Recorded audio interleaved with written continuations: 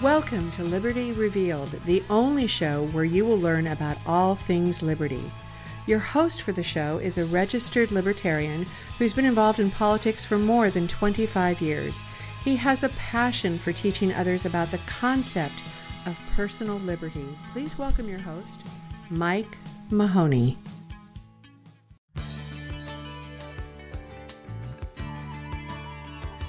Do you miss the glory days of talk radio, where the hosts knew their stuff and were not spreading fake stories? What would it be like if those same hosts could speak their mind and not have to answer to management for it? I have just the thing for you. Spencer Hughes Podcast Adventures is the new show from Spencer Hughes, formerly of Fox News Radio and a host of other places. For as little as $1 a month, you can have access to Spencer again. His insights will make you think, and his humor will make you laugh. This is your chance to help a man build his dream and support his family. Head over to patreon.com/Spencer Hughes today and subscribe to one of the several levels you can choose from. You will not be disappointed in the content you are going to begin receiving. Patreon.com/Spencer Hughes. Adventurous content, the way radio used to be. Welcome back to Liberty Revealed. I'm your host, Mike Mahoney, and today I want to discuss an issue we've heard a lot about since Obamacare was put into effect, and that issue is health care. To many, health insurance is a right. I do not agree with that statement even a little bit. I want to explain to you how the health care industry could be profitable, and yet costs for that health care could be greatly reduced. And the answer is actually really simple. Now, libertarians believe that health care prices would decrease and quality and availability of health care would increase if providers were freed from government meddling and control. By removing government interference and enabling the free market to work, health care prices would come down and the quality of health care would increase. Currently, our government controls health care in many ways, such as the following. Government and a handful of insurance companies have a virtual monopoly as payers. Because of this, they make most of the decisions about what kinds of healthcare are available. Government regulates where, when, and who may open new healthcare facilities. Government agencies greatly slow development of and access to new medicines, devices, and technologies that may improve quality of care and reduce cost of care. Now, currently, the healthcare industry is virtually monopolized by the government and a handful of insurance companies. They hold the checkbook and wield it for their own benefit. They do not care about the consumer at all.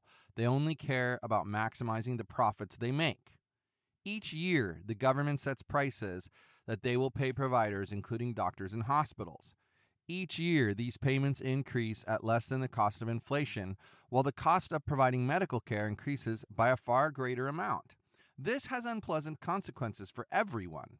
Providers are incentivized to do what is quick and cheap, not what is in the best interest of a particular patient. Doctors are forced to reduce the time they spend with patients, and this reduces quality of care. Hospitals are discouraged from upgrading facilities, and this reduces quality of care. Worse yet, insurance companies often set their payments according to the government's prices.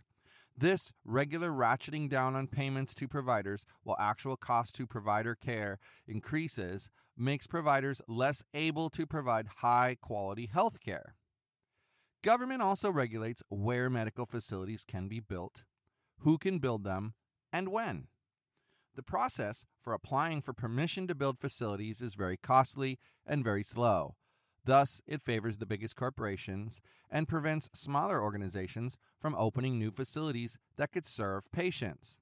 This greatly limits patients' access to medical care and increases costs compared to a system where government permission was not required. Institutions such as the Food and Drug Administration also limit cost-effective access to quality care. The approval processes for new drugs and technology is lengthy and expensive. Because of this, the process favors the biggest companies with the most lawyers. There are many stories of patients dying while waiting for approval of a new device or medicine. Instead, libertarians call for free market testing, which will be inherently incentivized to be efficient and fair in their processes. Additionally, libertarians believe in the right to try, especially in situations with a terminal diagnosis. The government must not be permitted to deny patients access to new medical advances. Tort reform would also greatly reduce the cost of health care. The current tort system raises the cost of care by encouraging unnecessary testing and procedures which increase the cost of medical care by forcing medical teams to devote significant time and resources to preventing or defending against unwarranted legal actions. When legitimate claims arise, they should be taken seriously and resolved fairly through the courts. However, frivolous and fraudulent claims should not be tolerated, as our current system does. These disparage our healthcare providers and the quality of medical care they can provide and that we can receive. Libertarians oppose fraud in all forms. In short, libertarians believe that each person has the right to make their own medical decisions. Libertarians support removing government meddling from healthcare. We think this and tort reform are the best ways to improve quality of healthcare, increase access to healthcare, and decrease prices of healthcare in our country. Now that I've explained how I think healthcare should operate, allow me to address the details and some objections that I've heard.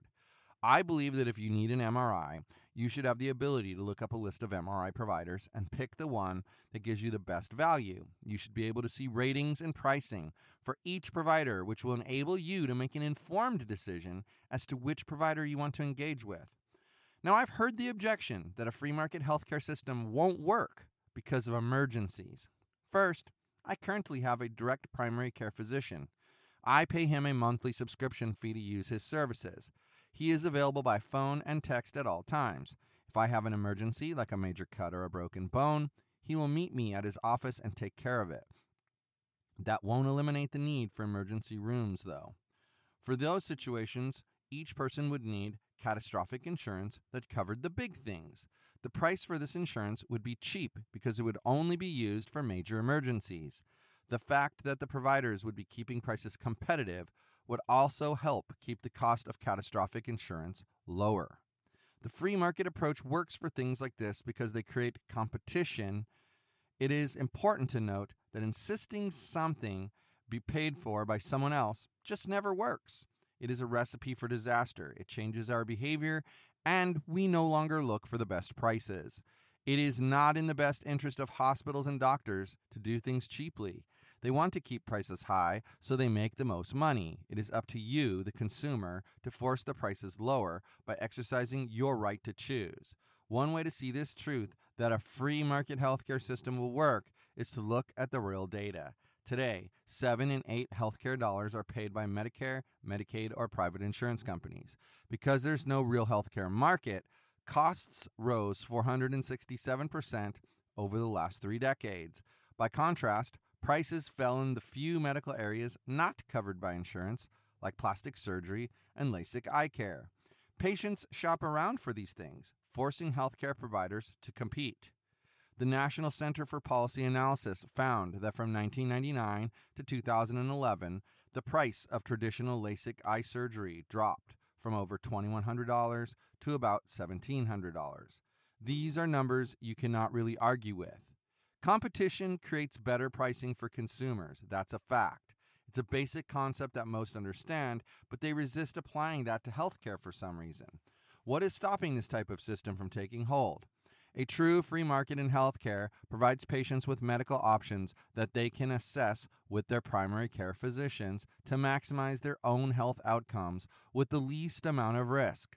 To do this, Republicans and Democrats must confront powerful special interests who are now calling the shots and who would be financial losers from genuine changes. What are your own thoughts about free market healthcare? Do you see any problems? Send your comments to info@yogispodcastnetwork.com or leave your feedback at http://yogispodcastnetwork.com/feedback.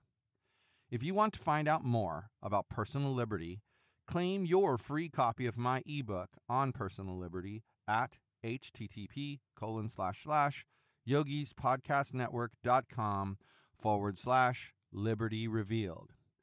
Keep fighting the good fight for liberty. The battle has just begun. Change requires sustained action, so please join the fight for freedom. Head over to yogispodcastnetwork.com and register for our regular newsletter so you are kept abreast of all the happenings. Thank you again for listening, and please be sure to give us a 5-star rating on Apple Podcasts, Google Play, and Stitcher, and anywhere else where you listen. I'm Mike Mahoney, and this has been another episode of Liberty Revealed. Thanks for listening to Liberty Revealed, the show where you learn about all things liberty. Please visit the show's website at yogispodcastnetwork.com/LR, where you can reach out to Mike directly with your questions and comments. Again, that is yogispodcastnetwork.com/LR.